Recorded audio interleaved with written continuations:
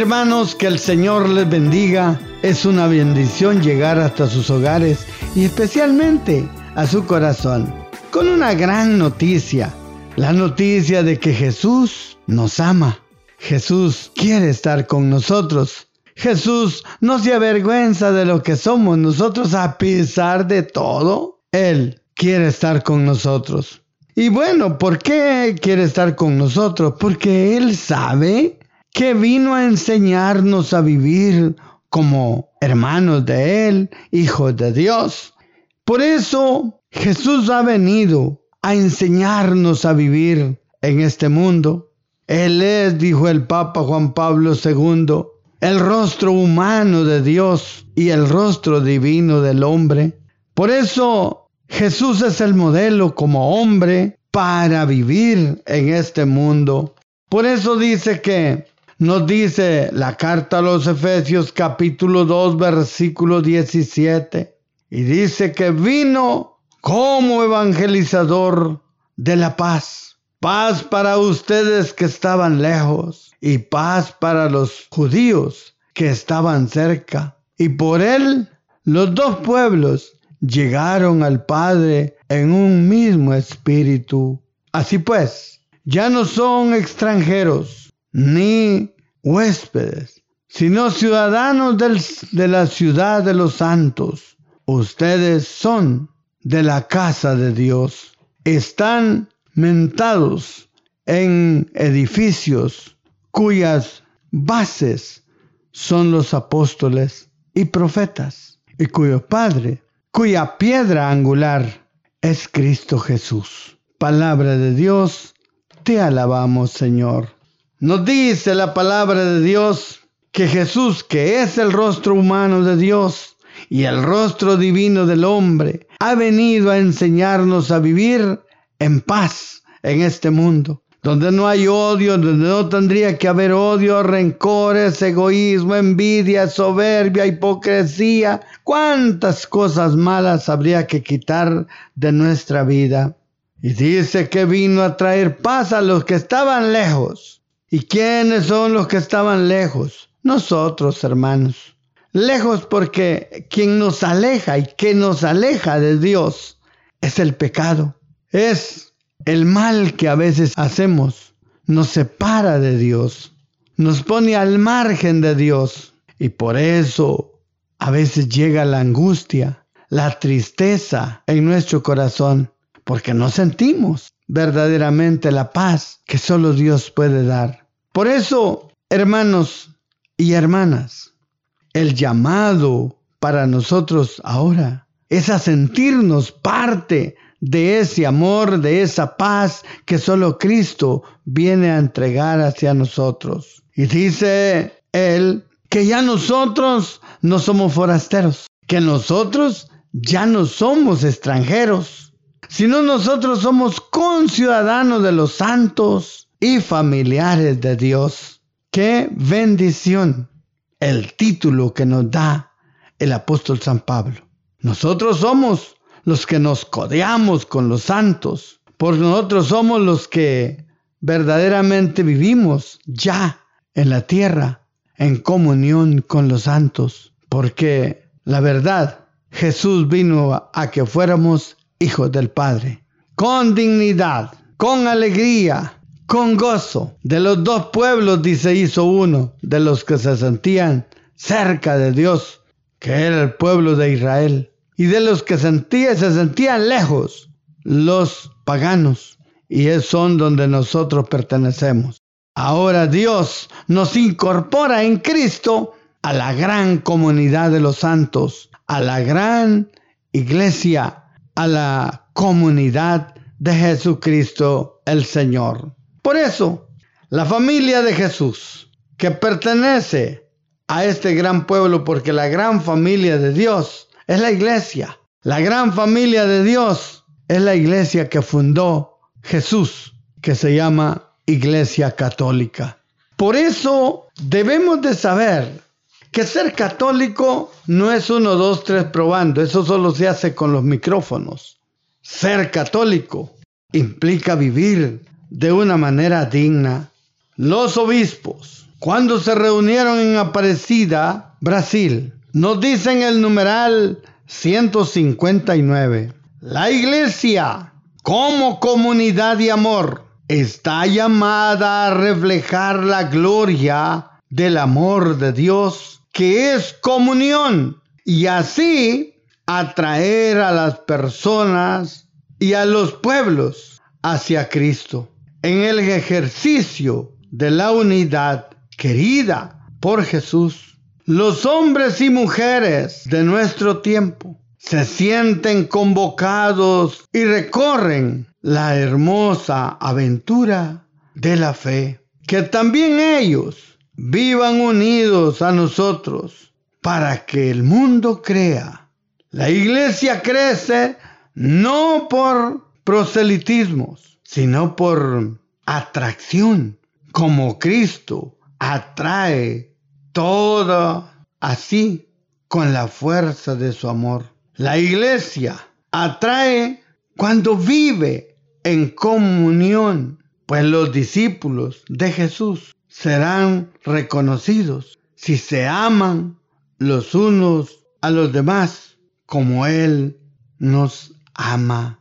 Los obispos hablan en este documento sobre cómo debería de vivir el pueblo de Dios, la iglesia. Dice que la iglesia debe reflejar el amor de Dios donde quiera que esté, la gloria de Dios, la alegría, el gozo de ser realmente familiares de Dios, diría la carta a los Efesios. Qué bendición que Dios no se avergüenza de lo que nosotros somos. Y los obispos nos dicen cómo tenemos que vivir. Irradiar el amor, irradiar la alegría, irradiar la santidad. Porque el mundo de hoy no quiere cristianos, quiere santos. No quiere devotos de algo religiosos, sino lo que quiere es santos. Por eso dicen los obispos que la iglesia no atrae por folletos, o por volantes, o por mantas, o por radio, o por televisión, sino que lo que atrae a los demás es la vida que se vive. Qué importante es que ahora el testimonio es parte fundamental de los cristianos en la iglesia. Por eso dicen los obispos que es necesario que la iglesia atraiga a los hermanos y a los pueblos hacia Cristo, no por cartas ni por volantes, sino por el testimonio que tienen en la vida los cristianos. Como la primera comunidad, dice Hechos de los Apóstoles 2:47, que la gente se reunía, oraba y alababa a Dios. Y todos los que lo miraban a ellos, dice que se admiraban, porque ellos gozaban de la simpatía de los que lo veían. Es lo mismo que necesario en este tiempo, que la gente admire no porque da buenos discursos, no porque ora bastante, no porque canta bastante, sino porque vive bien. Nos dice el Catecismo de la Iglesia Católica, en el numeral 2430, que Dios no mira el sacrificio. Dios no mira las veces que va a misa, las veces que va a la hora santa, las veces que va a la comunidad, las veces que va a las reuniones, o los ayunos, las penitencias. Dice el documento del Catecismo de la Iglesia Católica que eso no lo mira Dios. Que lo que Dios mira es el efecto que va a causar la acción que usted hace en la iglesia. Dios no mira que usted vaya a misa, sino lo que Él mira es qué va a hacer usted después de misa. Dios no va a ver que usted ayune y qué bonito que ayune, no. Eso no lo va a ver el Señor. Lo que va a ver es qué es lo que ha causado el ayuno que hizo. ¿Cómo va a vivir usted después del ayuno? No mira que usted va a la hora santa, sino lo que mira el Señor es cuál es el efecto de haber ido a la hora santa. Por eso, hermanos, que todas las acciones que tengamos forme parte de nuestra conducta de vida, porque la verdad, lo que falta es una vivencia auténticamente cristiana. Muy bueno están todas las actividades, pero a veces como que no forman parte de nuestra conducta de vida.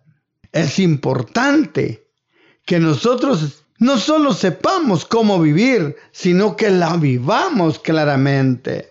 Porque dice el Papa Juan Pablo II en la Redemptoris Mission, número 15, dice: el reino tiende a transformar las relaciones humanas y se realiza progresivamente a medida que los hombres aprendan a amarse, a perdonarse y a servirse mutuamente. Estas son palabras del Papa Juan Pablo II. Hacemos cosas bonitas, hacemos cosas muy bonitas, pero lo más importante es vivir las cosas bonitas. ¿Dónde se va a notar que nosotros hemos cambiado, que nosotros hemos vivido diferente? En que ya aprendemos a amar, aprendemos a perdonar y aprendemos a servir. Lo primero que tenemos que ver, según lo que dice la Redemptoris Mission número 15, el primer punto es amar. Amar incondicionalmente como Jesús nos amó. Amar a pesar de que no somos recibidos con buen agrado. Amar a pesar de que no nos toman en cuenta. Amar a pesar de que murmuran contra nosotros. A pesar de eso, hay que amarnos. Perdonarnos. Hay que perdonar y pedir perdón, porque eso nos da la verdadera libertad. Y después, servir a los demás, que eso sería lo más importante que tendríamos que hacer. Así de que no se le olvide estas tres cositas. Y luche por que esto se realice. Ame, perdone y sirva.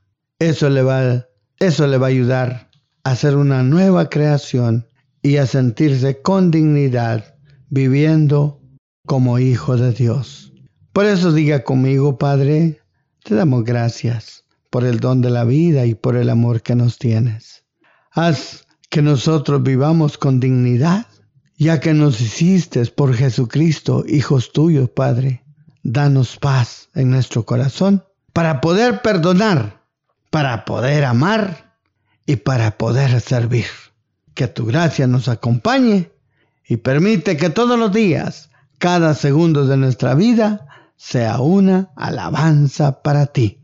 Te lo pedimos por Jesucristo nuestro Señor. Amén y amén.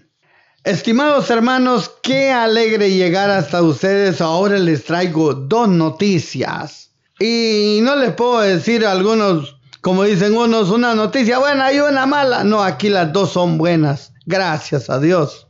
Y una noticia, como quiera, última hora. Tenemos un momento feliz este fin de semana. Próximo sábado, 6 de julio, tenemos un gran evento. Retiro de matrimonios a prueba de fuego. Hermanos, Dios en ese retiro nos va a iluminar para que a pesar de que hay fuego, no nos quememos como aquellos ángeles que estaban en el horno allá en el profeta Daniel. Por eso, lo invitamos a que este sábado tengamos este gran encuentro de matrimonios a prueba de fuego. ¿Dónde va a ser? En el salón parroquial de la iglesia María Auxiliadora. Allá va a ser de 8 de la mañana a 17:30 horas. Buenísimo ese retiro. La donación, si usted en este momento hace la reservación y paga, solo tendrá que pagar 125. ¿Sí? Ahora, si se atrasa hasta el sábado, entonces le costará 10 quetzalitos más. O sea que no es mucho. Así que si usted no tiene tiempo, pero el sábado sí tiene tiempo, allí le vamos a servir solo que 10 quetzalitos más. Y lo que sirve de más es porque no le podemos servir bien, porque tenemos que hacer la comida y todo de emergencia. Así de que para que le podamos servir bien, haga ya la reservación. Mire, presente el ticket y ya sabemos si entonces le vamos a servir como usted se lo merece. Así de que déjese servir bien, haga la reservación y lo esperamos este sábado 6 de julio en el Salón Parroquial de María Auxiliadora, allá en la zona 11, de 8 a 17:30. Así de que no piense más. Mire, eso es buenísimo. Hay que darle tiempo a esto. Es tan valioso como cuidar realmente el matrimonio, que es lo más sagrado que tiene ahora el mundo, la humanidad, la familia. La familia se mantiene bien si el matrimonio está bien. Si el matrimonio está mal, la familia estará siempre mal. Por eso, Dios nos va a ayudar, Dios nos va a dar luces, cómo mantener nuestro matrimonio con alegría y con gozo. No se quede en casa, lo esperamos este sábado de 8 a 17:30. Y bueno, otra noticia buenísima. La noticia es que tendremos un retiro internacional. Buenísimo. Allí va a haber alabanza, oración, va a haber dinámicas, va a haber tours. O sea, esto va a ser maravilloso. Así de que, ¿cuándo va a ser? Del 24 al 28 de julio. Ya, estamos a un pasito. Del 24 al 28 de julio. ¿Dónde va a ser? Cada retiro, La Milagrosa, kilómetro 37.5, ruta Chimaltenango, Guatemala. Horario, el 24 a las 16 horas. El 28 a las 13:30. Con el almuerzo se termina eso. O sea, mire, el 24 comienza a las 16 horas y termina el 28 a las 13:30. Y mire, usted va a ver un viaje muy bonito, pero calidad. Así de que lo invitamos. Eso va a ser maravilloso. La donación. Si usted puede pagar ya antes del 17 de julio, solo va a pagar $230 americanos. O sea, 1,725 quetzales. Ahora, el mero día va a ser $145 y 1,835 quetzales. De todos modos, los dos precios son baratos, hermanos, frente a lo que va a estar bellísimo ese retiro. Miren, la verdad, por la mitad de ese retiro todavía está bueno esta donación. Viera usted, primero, estaremos ahí llenos de Dios, que es lo más importante. Dios que se hace uno con nosotros, Dios que convive con nosotros, Dios que nos anima, nos fortalece, nos consuela, nos guía en ese retiro. Y bueno, a compartir con los líderes. Cuántas experiencias, hermanos, vienen de diferentes lados, líderes con diferentes experiencias que pueden compartirse. Estos retiros son maravillosos porque a veces uno necesita lo que otro líder sabe hacer. Y bueno, esta es una gran oportunidad. Y además de eso, pues vamos a tener también un bonito tour por el lago de Panajachel, donde habrá Santa Eucaristía. Miren, no le puedo contar todo que se me acaba la lengua, pero sí tenemos muchas cositas maravillosas que compartir con ustedes. Así de que vienen hermanos de Costa Rica, vienen hermanos de México, vienen hermanos de Petén, vienen hermanos de Belice, vienen hermanos de todos los departamentos. Y miren ustedes, grandes líderes que han movido grandes comunidades, grandes movimientos estarán con nosotros este día. Y por lo tanto, solo el compartir entre líderes, eso es una bendición. Así de que lo esperamos, ¿verdad? Lo esperamos. No se preocupe, bueno, los teléfonos donde usted puede llamar son 22 53 37 35 y 22 53 37 56, 22 51 22 47. Y hay un WhatsApp al 59 49 90 45 o Facebook Ministerio Trigo. Ahí puede encontrar usted la información. Que el Señor les bendiga y a la próxima. Estuvo con ustedes su hermano y servidor, Eulogio Vázquez.